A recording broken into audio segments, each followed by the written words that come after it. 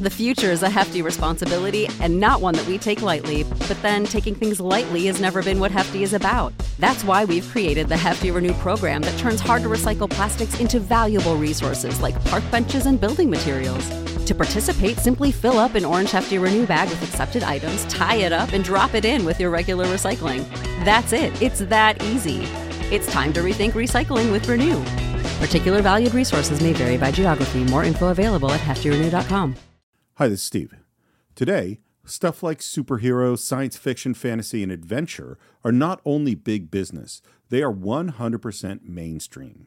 However, when I was growing up, they were all considered kid stuff, and Hollywood believed that while thrilling action sequences, big stunts, and crazy special effects could be a lot of fun, they weren't really part of a serious film.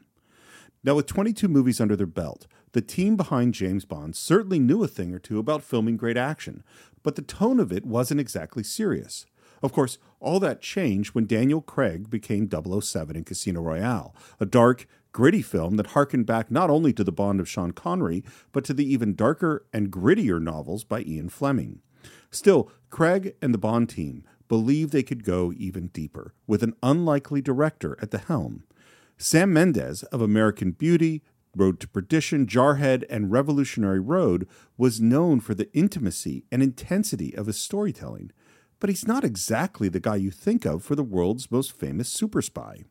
Still, it's the combination of the fantastic action sequences we've come to expect from Bond, along with a subtlety of character and incredible performances, particularly from Craig and the great Judi Dench as M, that elevates Skyfall from great Bond movie to simply great movie.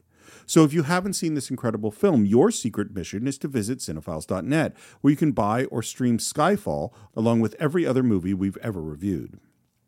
And if you happen to support the show on patreon.com/thecинephiles, right now you could be listening to John and I continue our TV discussion with a look at the great dramas of the early 2000s, like The Sopranos, The Wire, Lost, and Mad Men.